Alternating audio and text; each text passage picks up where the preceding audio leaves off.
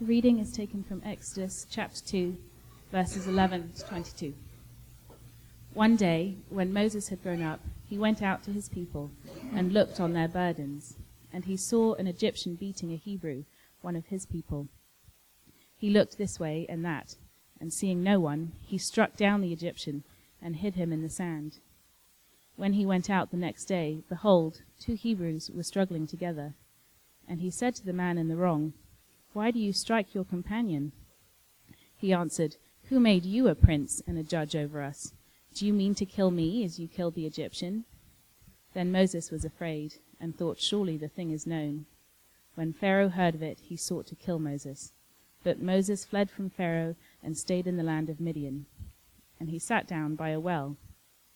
Now the priest of Midian had 7 daughters, and they came and drew water and filled the troughs to water their father's flock. The shepherds came and drove them away, but Moses stood up and saved them, and watered their flock. When they came home to their father Reuel, he said, "How is it that you have come home so soon today?" They said, "An Egyptian delivered us out of the hand of the shepherds, and even drew water for us, and watered the flock." He said to his daughters, "Then where is he? Why have you left the man? Call him, that he may eat bread." And Moses was content to dwell with the man, and he gave Moses his daughter Zipporah. She gave birth to a son, and he called his name Gershom, for he said, "I have been a sojourner in a foreign land." This is the word of the Lord. Thank you, Abby. We are continuing our look at the life of Moses. This is our 3rd sermon. So the first sermon we dealt really not with Moses, but with the setting of slavery. Remember that Joshua went to Egypt, was sold into slavery, ended up being Joseph. Did I say Joshua? And it's Joseph. Joshua comes later, right, guys? All right. Joseph was sold into slavery, goes to Egypt, becomes the right hand of the person of Pharaoh, and lo and behold, Israel flourishes for 400 years. And then starting at the beginning of Exodus, we see that a new king has come in, or several probably by that point, and began to see the threat of the people of Israel, and they began to harm them. Last week, we saw the miraculous birth of Moses. It's amazing to see how God sovereignly ordained the birth of Moses to come and rescue his people. And then this week, we see, I think, a very interesting passage on Moses growing up and really taking the first steps toward being the redeemer of his people. And as we look at the Old Testament, we have to remember why we're doing it. We are people who now know the New Testament. We now know about Jesus. And so some folks like to discard the Old Testament, sort of treat it as sort of a relic. But really, the best way to look at the Old Testament is through the lenses of the New Testament, seeing Christ on the pages of the Old Testament, and realizing that the New Testament doesn't give near as many stories, but principles, ideas that are all very true, resting inside the stories we study. I remember going to, I think the very first 3D movie I took my boys to, and we're sitting there, and all these, all the great new movies coming out are on, and Coleman, who's my movie buff, he loves, all my kids like movies, but he really does. I hear him go, "Dad, I can't see." And he'd been chomping on popcorn. And I look over at his 3D glasses, and they are caked with butter. And I just thought, I couldn't get it off, so I had to give him my glasses and sneak out and grab a new set. We need lenses, right? We need lenses to see the beauty of the movie. I think in the Old Testament times, they understood what was happening, but it was very hazy. And now we look back and we see Christ. And so the title of this sermon is "The Gospel Gives Us Humility," because Moses is a picture of Christ, and we see Moses' humility. And God always uses humility to rescue us. And so as his people, we also want to be filled with humility. We'll look at 3 things about Moses' life. His humility leads him to care for other people. It leads him to accept his disappointment. And finally, it leads him to recognize that he is a sojourner, a word we rarely use, but it's in the outline, so enjoy. So those are the 3 things we'll look at. First of all, humility cares for other people. Here is Moses in the beginning of our passage. It says, "One day when Moses had grown up." Now that exact phrase is in the very verse right before it in verse 10. When the child grew up, the mom brought him to Pharaoh's daughter. So the same word, grown up, appears in both verses, But obviously in verse 11, he's grown up in a different way. It seems that he's come to this place where he realizes who he is. He's a prince in the household of Pharaoh on some level, but he's become aware of or fully bought into the fact that he's also someone who cares for his own people. And so we find that even in this very first verse 11, he can do anything he wants in the palace, but he goes out to the Hebrews and he looks on their burdens. And there is just something about the fact that he does this that I think shows the reality of Moses' his understanding of who he is and his need to rescue his people. It's amazing that as a prince who could do anything, that he would find that being a desire. And what happens when he goes out? He sees an Egyptian killing one of the Hebrews, or beating up one of the Hebrew slaves. And it's interesting because a lot of scholars aren't sure what to do with that. Is he doing a bad thing when he kills the Egyptian? You know, it does read like kind of like he looked this way and he looked that way, and then no one's coming, so I'm going to go kill this guy. That's one possible interpretation. Another one is some scholars say by looking this way and that way, he's seeing, is anyone going to rescue this poor Hebrew? And when nobody else is coming to rescue, he comes in and helps rescue him. And then in the same way, we see a few verses later after he's fled Pharaoh, he's sitting at this well, and here comes some female shepherds of some kind, and their flocks there, and these other shepherds show up and like scatter their flocks, and he cares for them. I mean, of all the times when you shouldn't care, you're like, I just fled from my homeland, I'm tired, depending on the timing of the situation, but he still cares for them and goes after the sheep, right, rescues them and gives them water. So Moses is filled with caring. Now, what does that have to do with humility? I think most of us struggle to care for other people.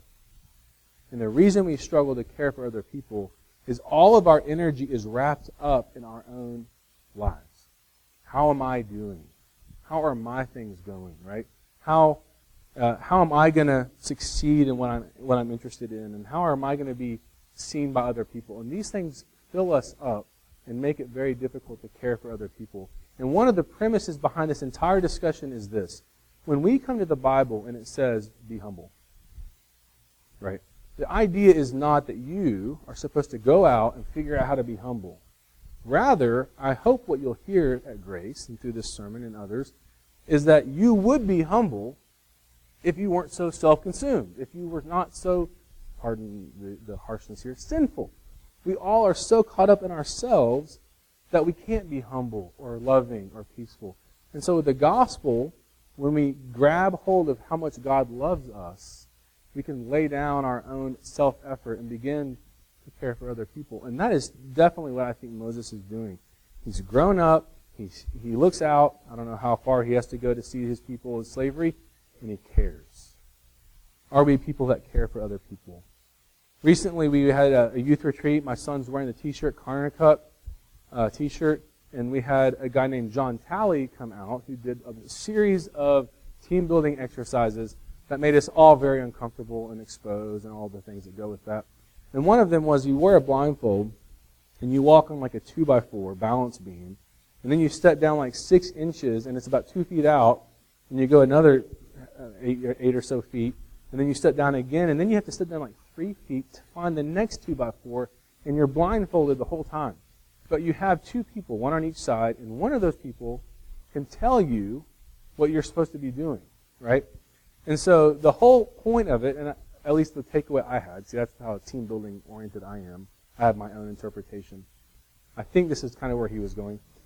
For me, the thought was, if I'm in the blindfold and I'm walking, the person giving me the commands has to have empathy, has to be feeling what I'm feeling. What the problem was, and what you often saw, especially the first go-around, because we all 3 would do it, so the second person thought, well, gee, I just was blindfolded, now I could help better, is that the first person often was just kind of not saying anything. And you're like, you got to say something, and they're getting closer and closer to the end, and it's like, okay, step down, and you're like, you are not thinking what that person's feeling with the blindfold on, right? Maybe it's because we're all wondering, what is this all about, or wondering, I don't want to do this, how embarrassing. But when you act like the person with the blindfold, you will over give instructions, right? You'll say like, okay, you're doing great. Like 8 more feet, 3 more feet, 1 more foot. Slow down. Let your toes curl around the end. Okay, now it's going to be uncomfortable, but you have to reach out about 2 feet and down about, just overdo it. And I think my point in that is to say that's what that showed to me was the fact the only way we can have empathy with other people is when we're not so self-consumed. And all of a sudden we can begin to have, through humility, we can begin to care for other people. And are you known as someone who cares for others? Practically, do you even listen to people? I mean, I oftentimes will leave a gathering and think, oh my goodness, like someone said something and I just said something. Rather than saying the next question, how did that make you feel? Or, that's really neat. You know how we get, even in conversations, we're sort of trying to prove each other that we're the better one. And that's just the beginning. Think about what humility could do if we actually began to notice people's needs around us. Even if we had no idea how we could help. Humility creates care for other people. But secondly, for Moses, he accepts his disappointment. One of the most amazing things about this passage for me is you have this hero of the Old Testament. Really, the Redeemer in the Old Testament is Moses. And the guy is apparently, at this point, right at the beginning of his life, from Exodus' perspective, not numerically, he's 40 years old probably, he's a failure. He's what Donald Trump would call a loser.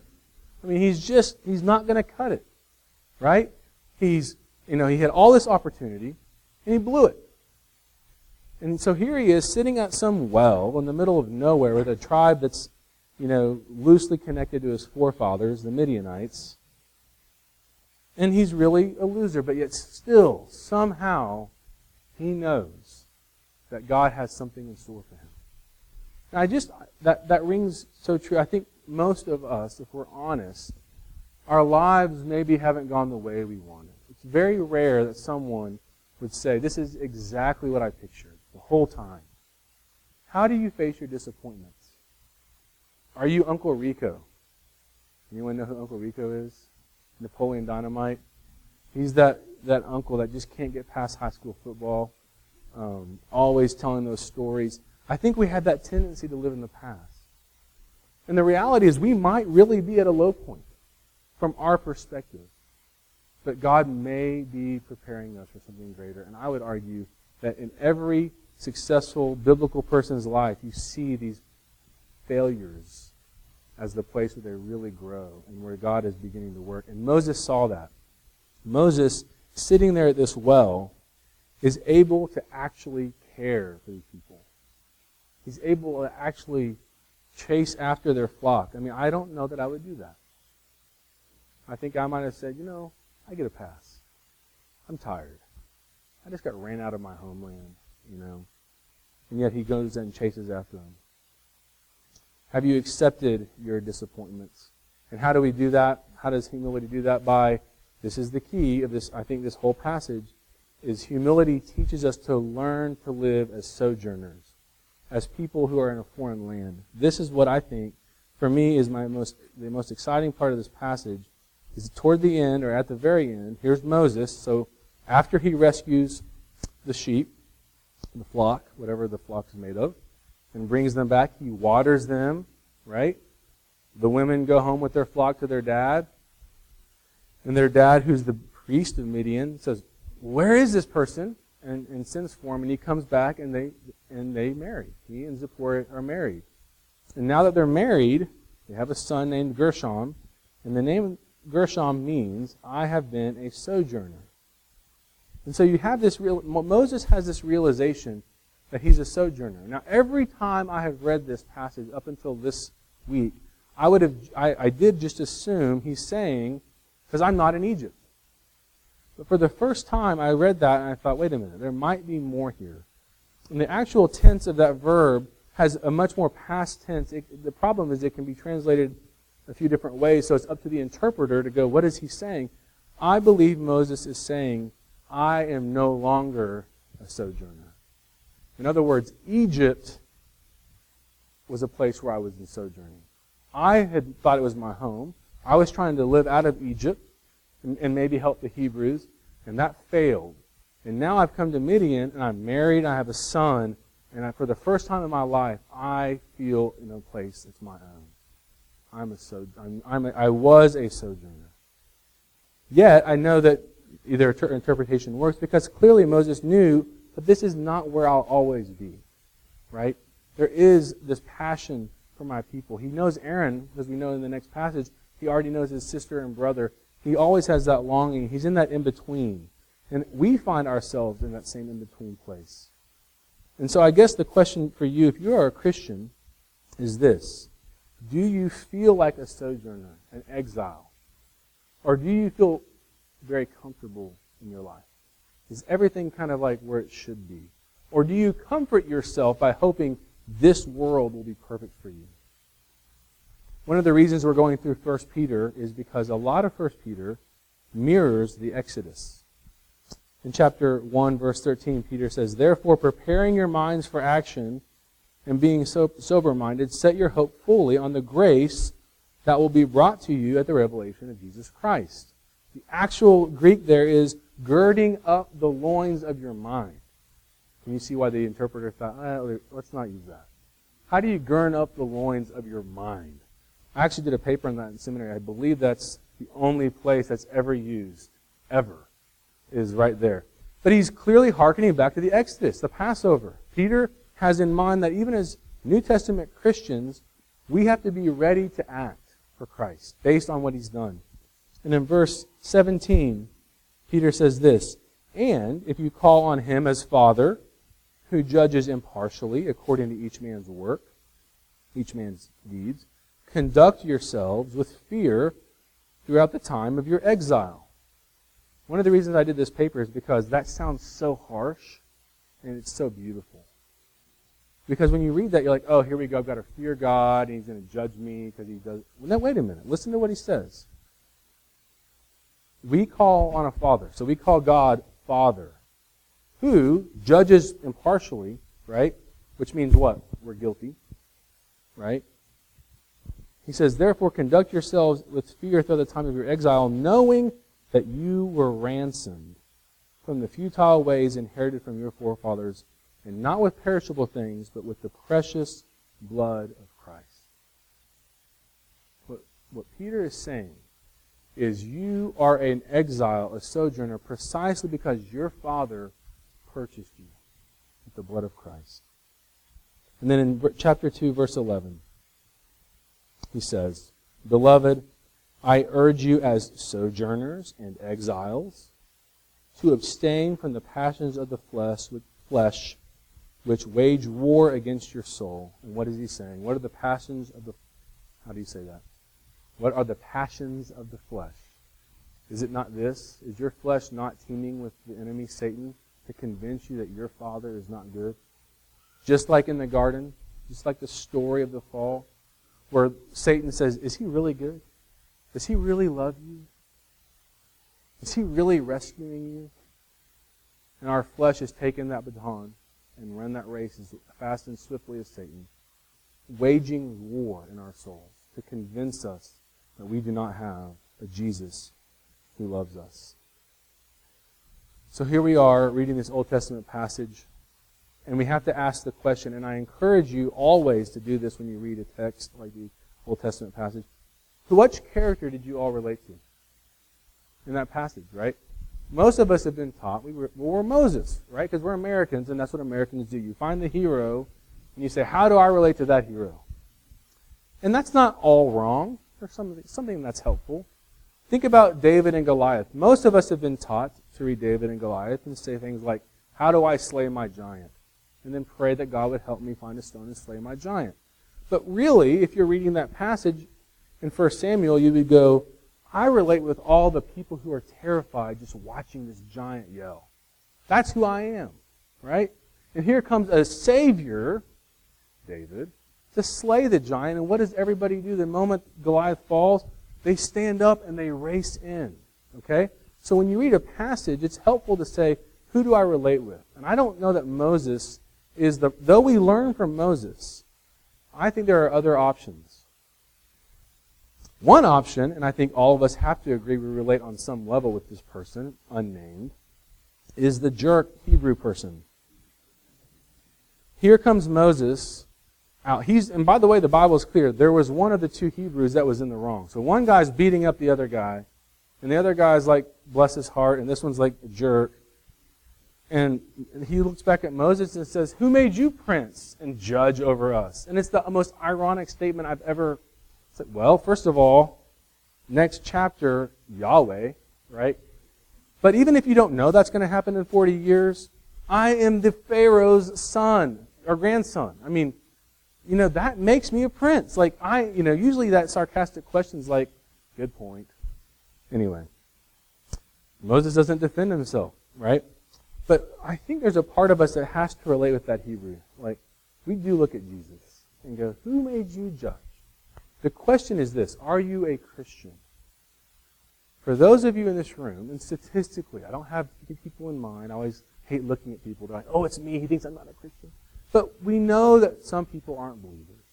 And your heart is that Hebrew's heart. Who made you judge and prince? But for those of us that are Christians, hopefully we can say, man, I see that tendency. I feel that question often rising in me, and I hate that about myself. Thanks be to Jesus. That's not who I think we relate to. There's a better person to relate to, and it's a woman, and her name is Zipporah. She meets the same Moses at a well that the Hebrew met, and she's in turmoil.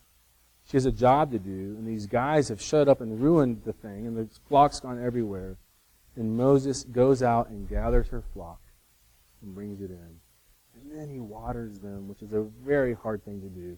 And you just get this picture. I would love to see what Hollywood would do with this, of her going back to her father-in-law, and just that sense of him going, wait, you're telling me that this guy, he's single, right? Yeah, he's single. And he did all of that for you? I think this is your guy. Go back. Go get him. Yeah, I'm going. And she goes back, and just this beautiful picture of a bridegroom that would pursue his bride. And that is a picture of Jesus. We are Zipporah, in my opinion. That's a helpful way to read this passage. We need desperately to see that Jesus has pursued us. While we were having all these problems in our life, He came in, while yet still a sinner. Right? And He rescued us.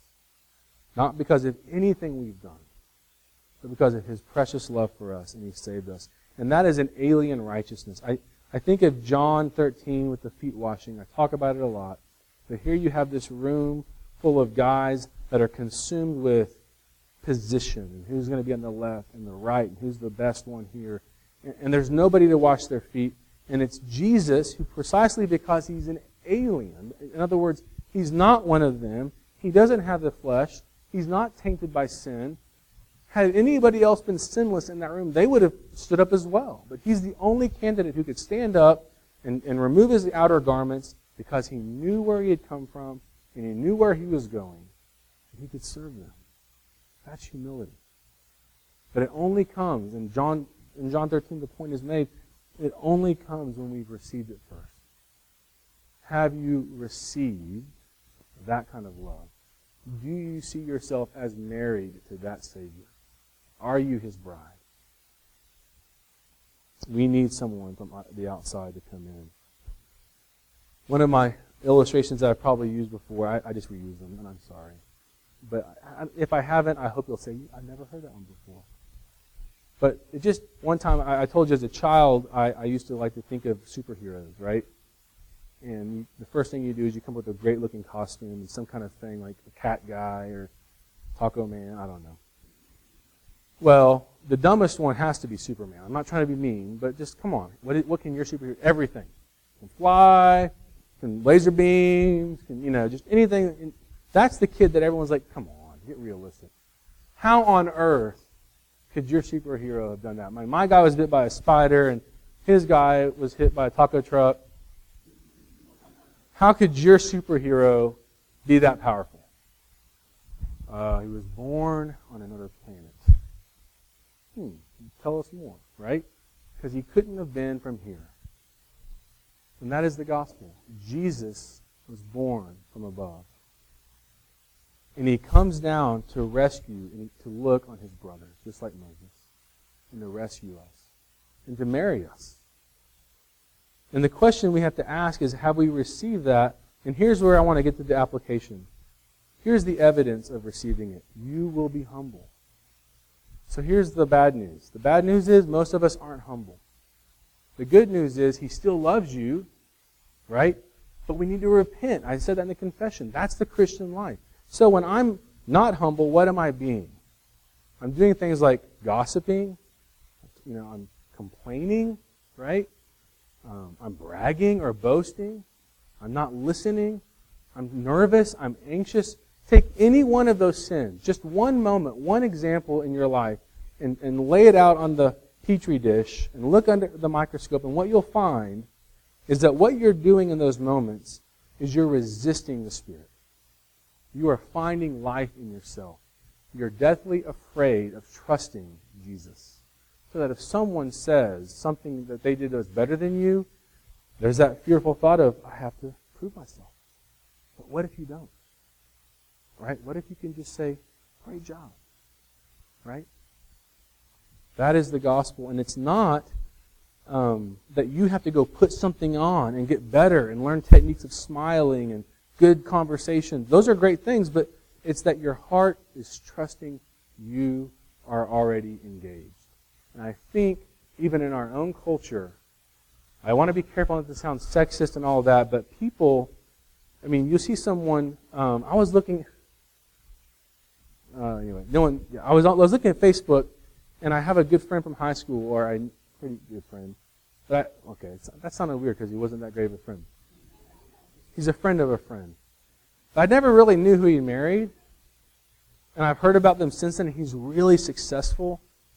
And then I realized that girl that he married dated one of my other really good friends. And then I just had this thought, she really hit it big. She struck it rich. This guy's really successful, and now her whole life has changed. So women that are not married yet, there's your hope. Just kidding. Jesus is the home run. And when we see ourselves as his bride, we can be changed. And it's not because of anything we're doing or not doing. We can just simply lay it all at his feet. Lay down the weapons and say, I am Christ's. And that humility can begin to pour out because of the fact that in humility, Jesus left his seat above to pursue us and to change us. So if we need humility, if you're struggling, it's because you don't believe that. And we have a table here that we will go to in just a few moments after our confession. And what we do at this table is we confess and we say, I am engaged to be the Lord's. And he has come and he has brought his blood and he's brought his bread that we might be in union with him. And that marriage on earth is a picture of that real marriage. And that's what our hope is in.